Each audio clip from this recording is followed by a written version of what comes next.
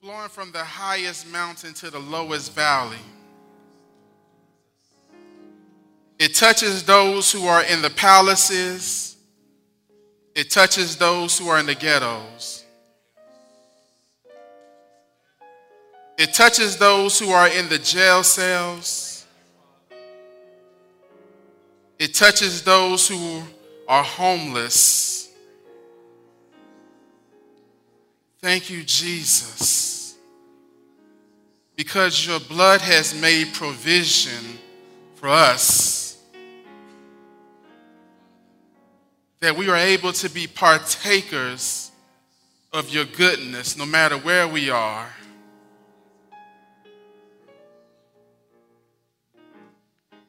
We thank you for the abundance of your riches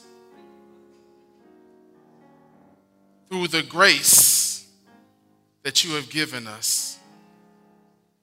Thank you for everything that you have done. Thank you that you have called us for such a time as this. We glorify you. We give you praise. We give you honor. In Jesus' name, amen, amen, amen, amen. If you just give a round of applause to the worship team.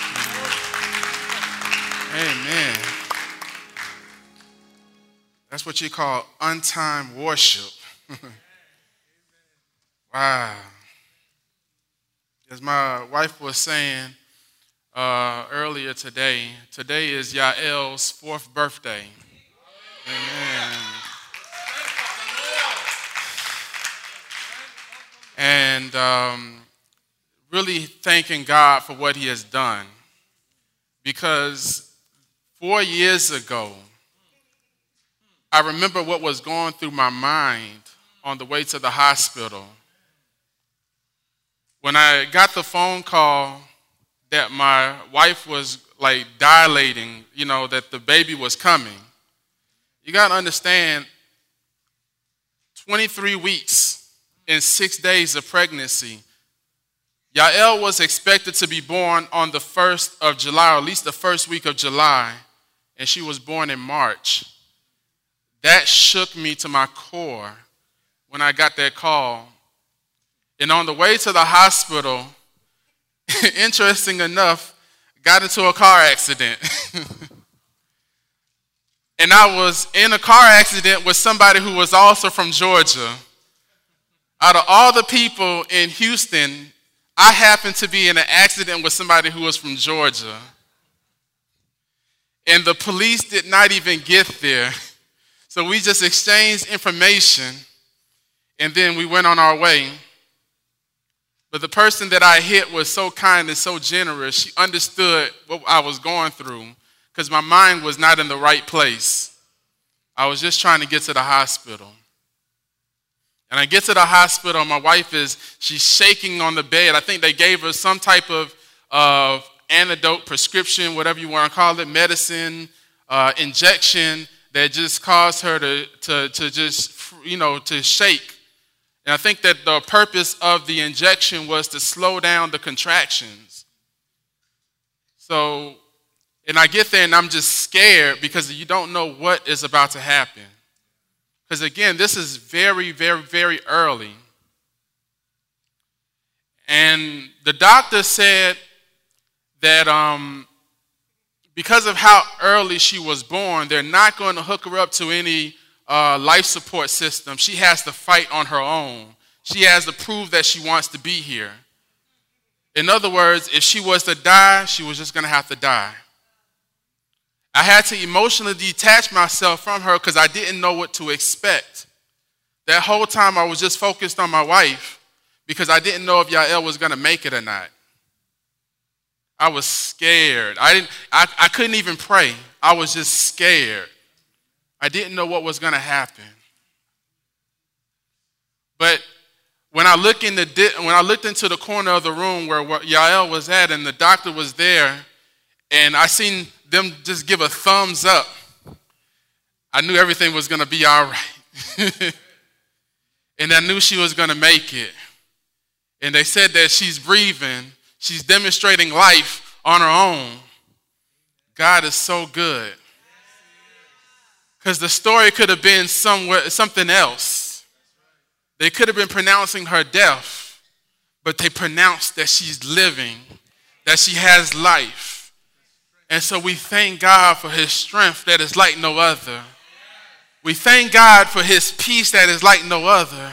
We thank God for his joy that is like no other. That because he is the one who lives, Yael is able to live and celebrate her 4th birthday today. We just thank God. Amen. Amen. I spoke to the pastor last night, and I think they're like 12 hours ahead. I didn't even expect a call from him, but it was just cool to hear his voice. And he was just saying, like, how much hard work it is. Like, you know, they've basically 14 hours just going. Only maybe 90 minutes to relax, but they're out there doing the work. We thank God for a pastor that we serve under who is committed to the gospel of Jesus Christ. Not committed to showing how he got a Rolls Royce or bragging about mansions. He's committed to the gospel. Because that's the kind of heart that God calls us to have, that we're committed to the gospel. Amen? So we can just turn to Philippians chapter 2, verses 5 to 11. Philippians chapter 2, verses 5 to 11. We have been discussing this topic of manifesting Jesus. In other words, making Jesus relevant, popular, famous in a culture that deems that he is irrelevant and outdated. How can we manifest Jesus in a society that is not looking forward to hearing about Jesus? How can we manifest Jesus in a society that thinks that he didn't exist? Or the fact that he did exist, that he is responsible for the atrocities that were committed in his name? How can we make Jesus relevant to this society? What does it mean to manifest Jesus in our homes, in the workplace, in our everyday goings? How do we manifest Jesus to the poor, to the disenfranchised, to the marginalized, the lost and left out? How do we manifest Jesus to the immigrants who are coming into our nations each and every day, whether legally or illegally? How do we manifest Jesus? It was interesting, the message that Pastor Sheena preached last week. And I've been meditating on this particular passage for quite some time. And after hearing his sermon last week, I was just confident that this was what God wanted me to talk about. God is calling us as a body to reflect the character and the works of our Messiah. God has called us to be the physical representation of the Messiah to the nations by taking on the role of a servant rooted in the attitude of humility. This is how we manifest Jesus. The posture of humility is the manifestation of Jesus throughout the earth. So the title of today's message is The Exaltation of Humility. And the focus of today's sermon is going to be in Philippians chapter 2, verse 5, and it reads, and we're going to take it from the NASV if you don't mind. That is my favorite version of the Bible. It says, having this attitude in yourselves, which was also in Christ Jesus. Next verse. Who, although he existed in the form of God, did not regard equality with God a thing to be grasped. Verse 7.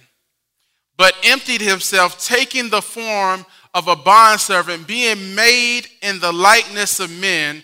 Next verse. Being found in appearance as a man, he humbled himself by becoming obedient to the point of death, even death on a cross.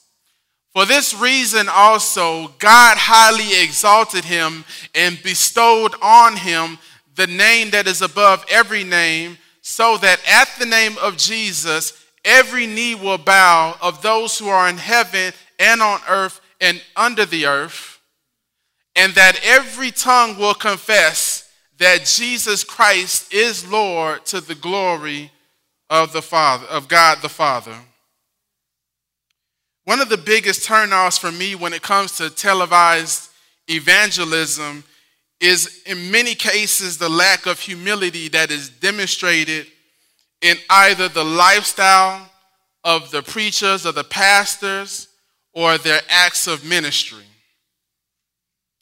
They heavily televise miracles they perform, not as a means of bringing glory to God, but as a means to push up or to boast their personality, their persona. And I find that so troubling. And what comes to my mind is this one particular pastor that's in, I want to say South Africa, but I'm not sure. Is it South Africa? Oh, everybody, you know who I'm talking about. The first time I seen a video of this pastor, I mean, this was you would have thought that this was the G20 summit. I mean, he had a nice white luxurious car followed by an entourage of other vehicles. You would have thought that this was the president of the United States. I mean, he honestly, to me, was rolling better than the president of the United States. I mean, it looked great. I mean, you would have thought that these were generals that were standing out, saluting him as he was making his way to the church. And he gets to the church, he steps out of his car, all the cameras was on him, red carpet rolled out. I was like, man, this guy is a superstar. And while they're giving this narration of this pastor, the narrator kept bragging about how this man was truly a prophet of God. I mean, declarations after declaration speaking of how awesome this guy is. And I'm thinking to myself, where is God being exalted in the midst of all of this? Where is God being glorified in the midst of all of this? But it's not just in the African nations. Another pastor, won't say his name, but he got this title, he's called a prophet. And if you've ever seen his videos, I mean, he got a golden microphone. He's doing all these Michael Jackson dances. I mean, he looks almost like Michael Jackson. I mean, his dances are similar to Michael Jackson. He's doing all these theatrics, and people are just falling all over the place. And you're like, wow, where is God being exalted in all of this?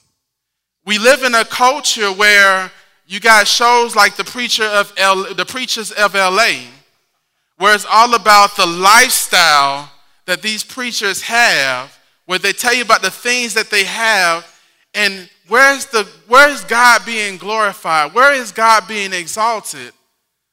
I mean, don't get me wrong.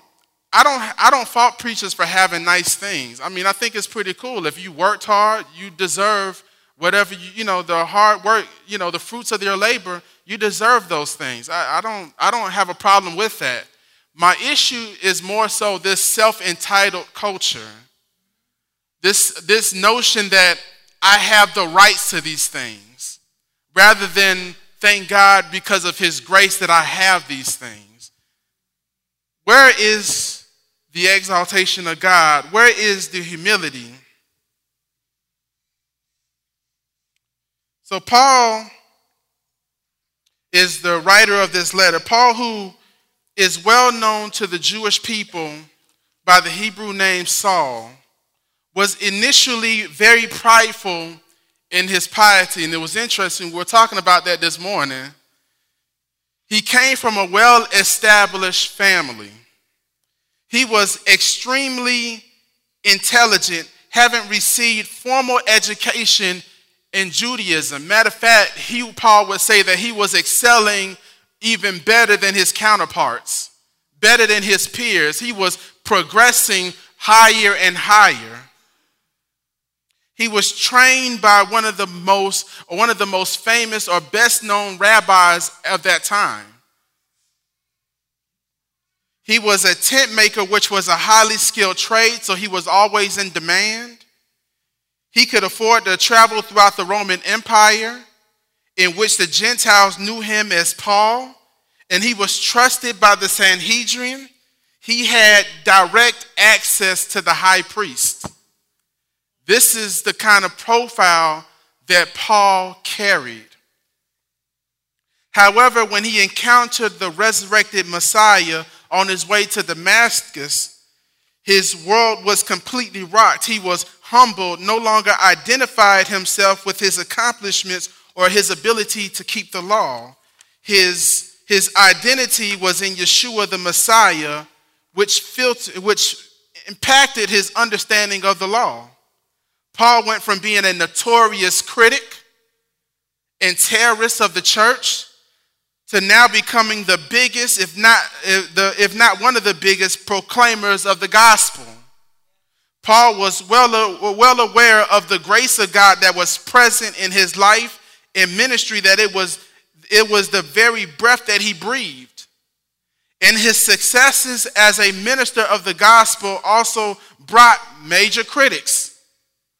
Those who doubted his apostleship, who would wonder, why is it that this man who claims to be an apostle, who was called out by God, is facing all these trials and tribulations? They questioned his apostleship.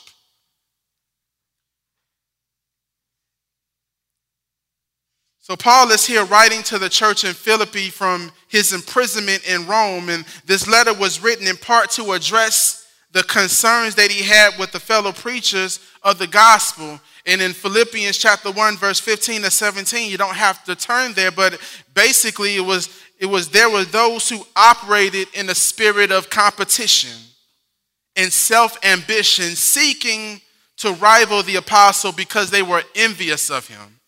They were preaching from a place of envy, a place of jealousy. And this is completely unhealthy for proclaiming the gospel of Jesus Christ. The attitude and motivation is not healthy for preaching the gospel. It is not healthy for the body of Christ. It is counter-kingdom culture. I remember going to this one church to do poetry. And after the church, because I was a new guest there, I was ushered into the place where they welcomed all guests, kind of like how we do at the end of our service. And the sister that was hosting the welcoming ceremony, she kept bragging about how their church is the greatest church on the face of this planet. And she kept saying that over and over and over. And so it's like you walk out of the service thinking to yourself, like, man, maybe that church is the greatest church on the face of this planet. But at the same time, what are we exalting? Are we exalting God, or are we exalting our ministries? I had a problem with that.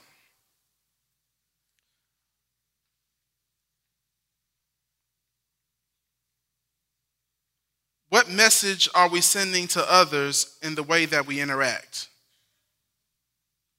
What message are we sending to others in our workplaces? What message are we sending to others in our schools? What message are we sending to others in our families when we're hanging out with friends? What message are they hearing?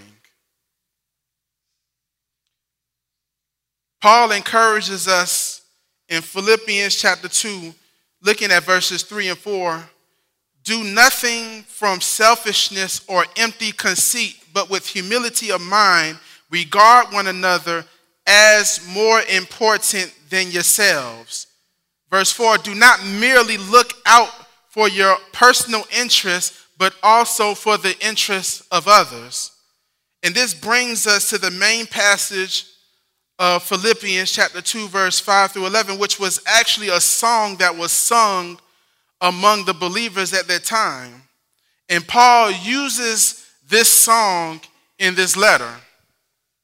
One of the main things that I love about this letter is the fact that Paul is encouraging the church to display humility, to walk in humility, but he's saying that this humility that you are to display, this humility that you are to walk in, should be comparable to that of Christ Jesus. The same mind, attitude, mental disposition must be like that which was in Christ Jesus. This passage mirrors the book of Isaiah chapter 53, verses 1 through 10 perfectly. And I believe that Paul had Isaiah 53 in mind when he wrote this letter. And so he builds his case by giving us the Messiah's credentials. Number one, he is saying that the Messiah existed in the form of God. John chapter 1 verse 1. John chapter 1 verse 1 says, "In the beginning was the Word, and the Word was with God, and the Word was God." Hebrews chapter 1 verse 2. Hebrews chapter 1 verse 2.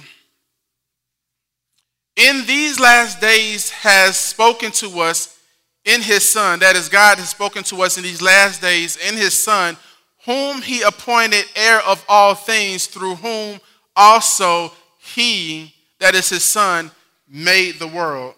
Or he who is God made the world. In other words, God created all things through his Son. Hebrews chapter 1 verse 10. And this basically records the Father saying to the Son, "You, Yahweh, in the beginning laid the foundations of the earth, and the heavens are the works of your hands." So Paul establishes the credentials of the Messiah by identifying him as the one who is God. He is in the very form of God. His very nature, his very essence is everything that the Father is. He is God.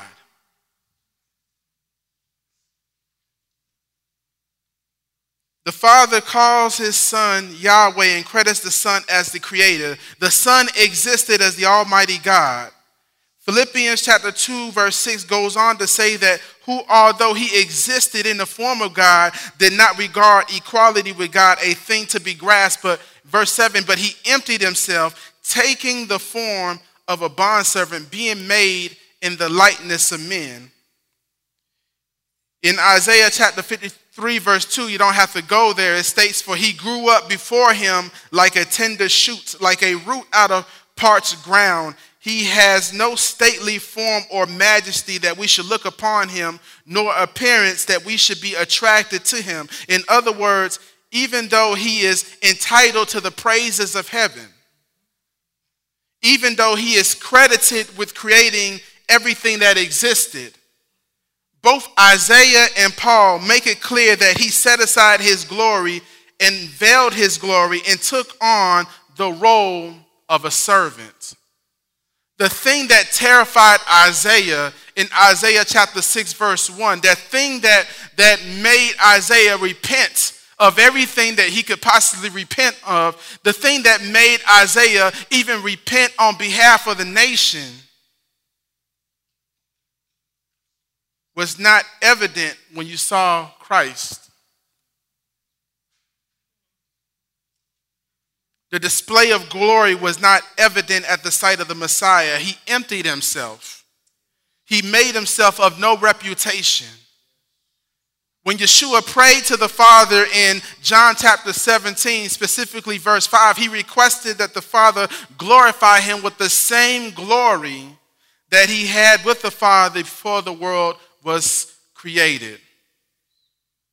Why did he need to pray this?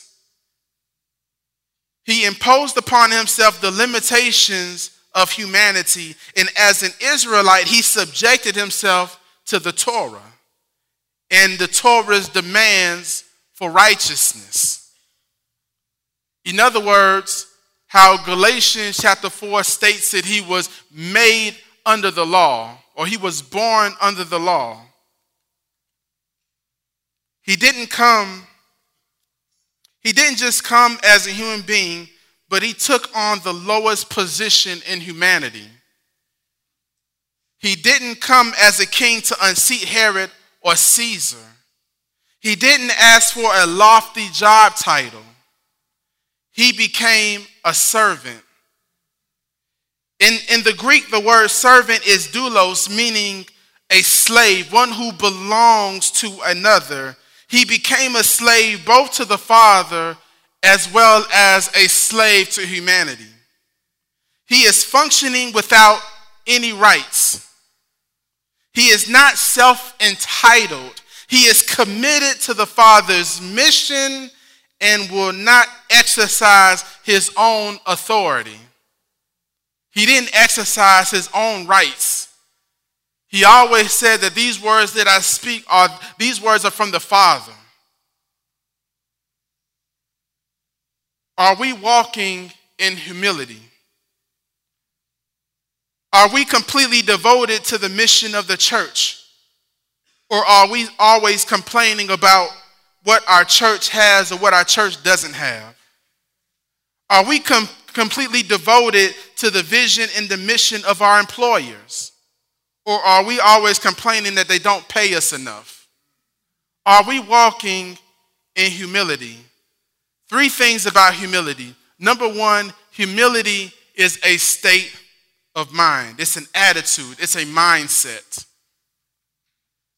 Number 2, humble people are always seeking to improve the conditions of others and the environment, even if it means not getting what they want. They do not live for self. A great example of this would be Dr. Martin Luther King. Last month was Black History Month, and the reasons why we are able to celebrate and to live as people of color in this nation, where we can sit wherever we want to sit on the bus and actually go out and vote, exercise that right to vote, is because of the works of people like Dr. King and other leaders at that time. It's 2019, and Dr. King cannot celebrate these achievements. He cannot sit at the front of or the back of he cannot choose anywhere on the bus to sit with us. But he labored for those things to happen. So even though he didn't see it in his time, his children and his children's children are able to see it. Even though he didn't see it in his time, the nations in which he was representing is able to see the achievements of his works. Why? He was a humble person. Number 3, humble people do not brag about their humility. They are more concerned about the mission. They are not trying to magnify themselves. If you ever hear anybody brag about how humble they are not humble. Let's look at Philippians chapter 2, verse 8 in the Amplified. It says, after he was found, Amplified, there we go. And after he had appeared in human form, he abased and humbled himself still further and carried his obedience to the extreme of death, even death on the cross. Notice that death was mentioned twice. The reason being is because he didn't die a natural death. He didn't die a death of old age. He died a death that was a humiliating death. He died as a result of crucifixion. He didn't try to cheat death. He knew death awaited him. He accepted death as the Father's will. Roman crucifixion was just not a physically torturous event, but it was torturing to the mind and emotions. It was an embarrassing and disgraceful form of capital punishment. The guilty were beaten to the point of disfigurement and beyond recognition, with their entire body exposed. In other words, he was completely naked on the cross.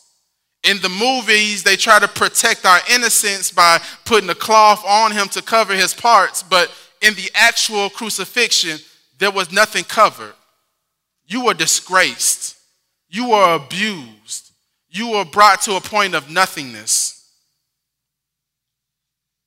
In the eyes of the unbelieving Jewish community, Yeshua was viewed as the guilty party. He was the outcast. He was cursed. He was unworthy and undeserving of life, deserving of being discarded as gutter trash. He became the despised. What you think about your enemy, the people that you hate the most, how you might make fun of people like R. Kelly right now, who right now is probably the most despised in our culture. How even Michael Jackson is now becoming very despised in our culture. How Hitler is to the Jewish people because of the Holocaust. That image of anger, that image of hate that you have towards somebody like Hitler, that's how they saw Jesus. They looked upon him with disgust.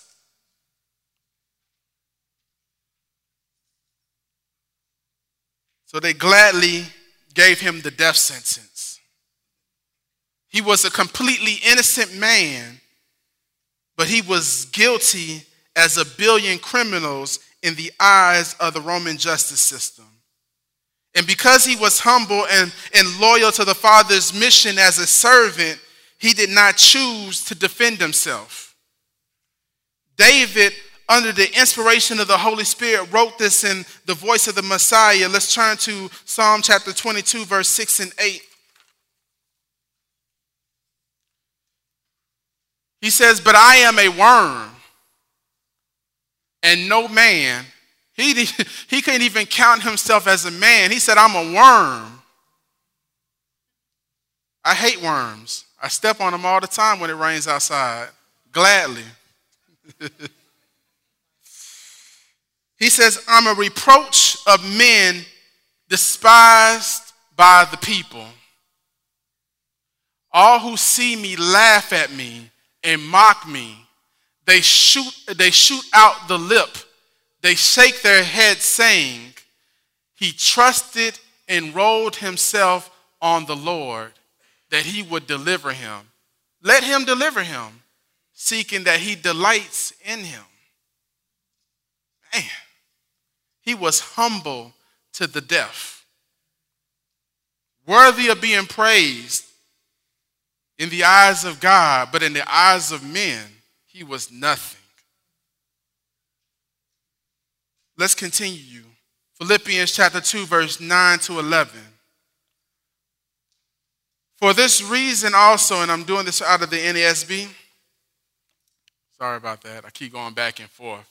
Certain versions bring out things that other versions don't bring out. But in the NASB, Philippians chapter 2, verse 9. "For this reason also, God highly exalted him and bestowed on him the name which is above every name."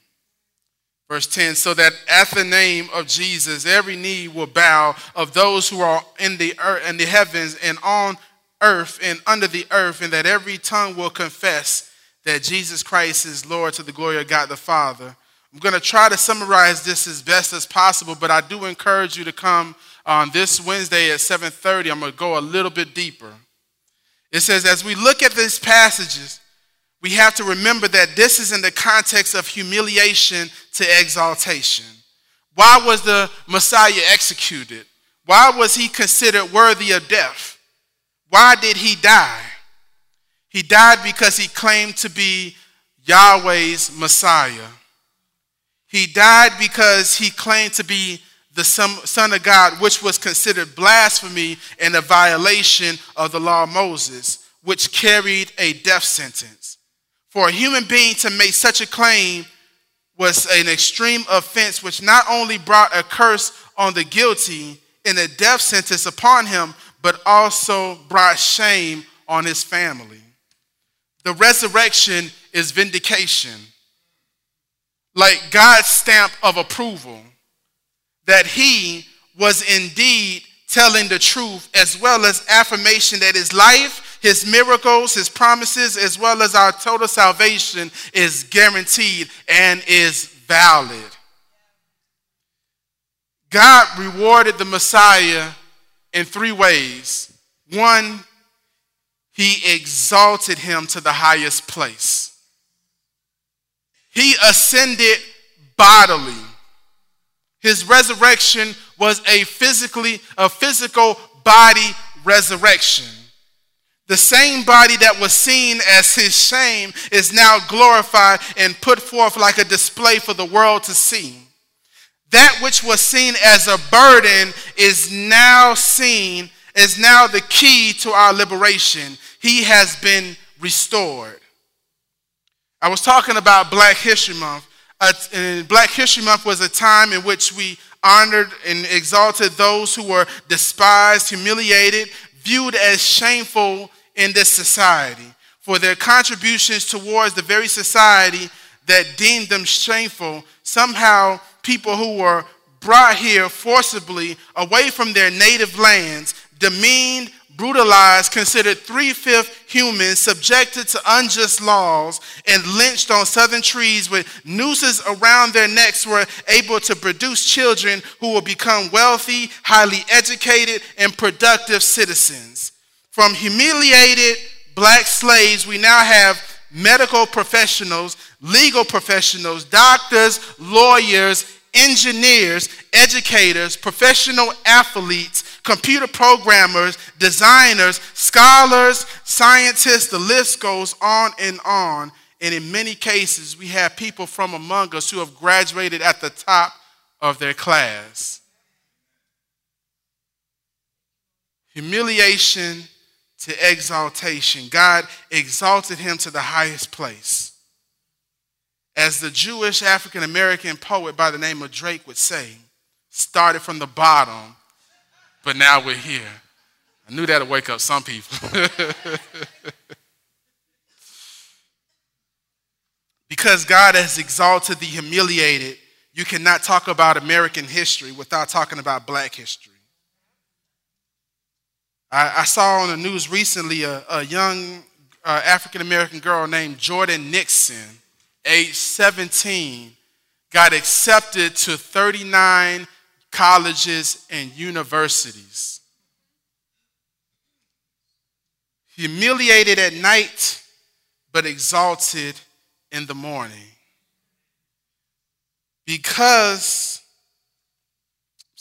So if you find yourself in humiliating circumstances, remain humble and patient, because our Father who is sovereign will exalt you to the highest place. And if you and your and it's not just going to be you, it's going to be your generation as well. James chapter 4 verse 10 reads, "Humble yourselves in the presence of the Lord, and he will exalt you." So number one, God exalted him to the highest place. Number two, God gave him a name above every name. Not only did God exalt him to the highest place in the sense of physical elevation, but also in title. Remember, he was born a slave, a servant. But when God exalted him to a higher place, God restored and magnified his reputation, his character, his recognition to the universal kingship and fulfillment of God's promise to David. He is no longer a servant, but a king. Psalm chapter 110 verse 1 says, Yahweh says to my Lord, sit at my right hand till I make your enemies your footstool. He now has privilege and esteem. He who was once humiliated, beaten, spit upon by kings of the earth is now addressed as the King of Kings. Now they have to answer to him.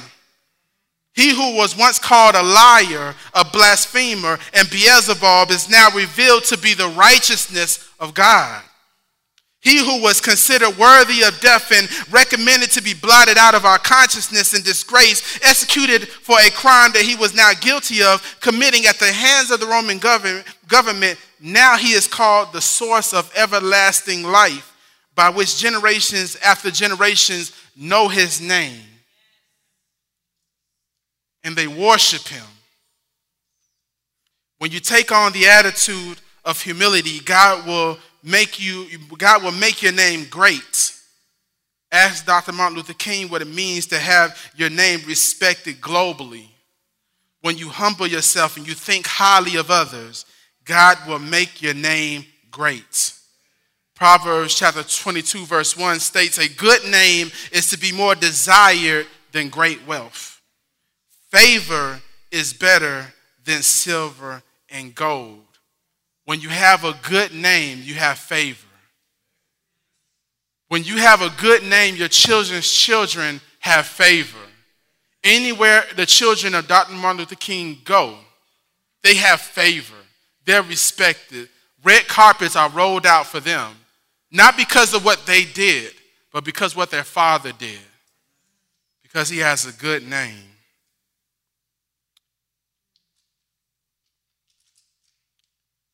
Number 3, not only did God exalt him to the highest place and given him a name above every name, God revealed his glory in him. The greatest honor that you can have is for people to see the glory of God revealed in you.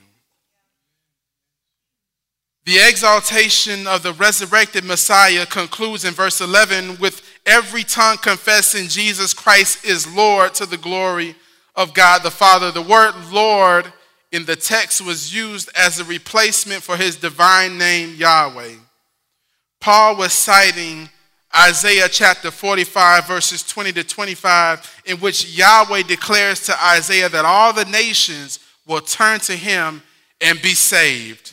Let's look at Isaiah chapter 45 verse 20 to 25. And it says, verse 20, yes, gather yourselves and come. Draw near together, you fugitives of the nations. They have no knowledge who carry about their wooden idol and pray to a God who cannot save. Declare and set forth your case. Indeed, let them consult together. Who has announced this from of old? Who has long since declared it? Is it not I, Yahweh? And there is no other God besides me, a righteous God and a Savior. There is none beside me. Turn to me. Who are we turning to? Yahweh. And be saved, all the ends of the earth, including Vietnam. For I am God, and there are no others. And there is no other. Verse 23, for I sworn by myself, this is Yahweh speaking, the word has gone forth from my mouth in righteousness and will not turn back. That to me, who? Yahweh, every knee will bow, every tongue will swear allegiance. Verse 24, they will say of me, Yahweh, only in Yahweh are righteousness and strength. Men will come to him, and all who were angry at him will be put to shame. Isn't that exactly what happened when we looked in Philippians chapter 2? They looked at him, they were angry at him. But God vindicated the Messiah. Verse 25, it says that in Yahweh all the offsprings of Israel will be justified and will glory. Paul is drawing a connection to the Father being glorified in conjunction with the nations, confessing that the Son, Messiah Yeshua, is Yahweh. What is the practical application? When we humble ourselves and walk in humility, God will reveal his glory through us. We will find that those who despise us, those who hate us, those who are angry at us, who reject us, will seek to know the God that we serve. Those who desire to destroy your reputation, whether it is at your job or at your school or wherever you are, they will turn to glorify God because of you. Why? Because you have submitted yourself. You have humbled yourself in the eyes of the God that you serve. All we have to do is humble ourselves, and he will demonstrate his glory through us in due time. How do we humble ourselves? By esteeming others higher than us. By esteeming the mission of God higher than our own personal mission. By esteeming the vision of God and what God wants for the entire earth higher than our personal desires for goals and achievements. Humble us. Let us humble ourselves so that the God that we serve will be glorified, and in due time he will reveal his glory through us. Amen? Amen. Let us pray. Father God, we just thank you for your word. And we thank you, Father God, that you have called us to be your servants. And you've called us to demonstrate a posture of humility. We pray, Father God, that as we continue to humble ourselves in you, that people who see us will glorify you. That people who see us will exalt you. That they will see your glory. That they will see the manifestation of your righteousness. That because we are humble, Father God, that they will see your healing. That they will see a demonstration of your love, a demonstration of your grace. And so, Father God, we say that in the name of Jesus, that each and every one of us in here, and that as we're leaving today, that we will walk in humility, that we will walk in humbleness, that we will demonstrate an attitude of humility to our friends and to our enemies, that we will be servants to our friends and to our enemies, that they will see your glory. In Jesus' name, we pray.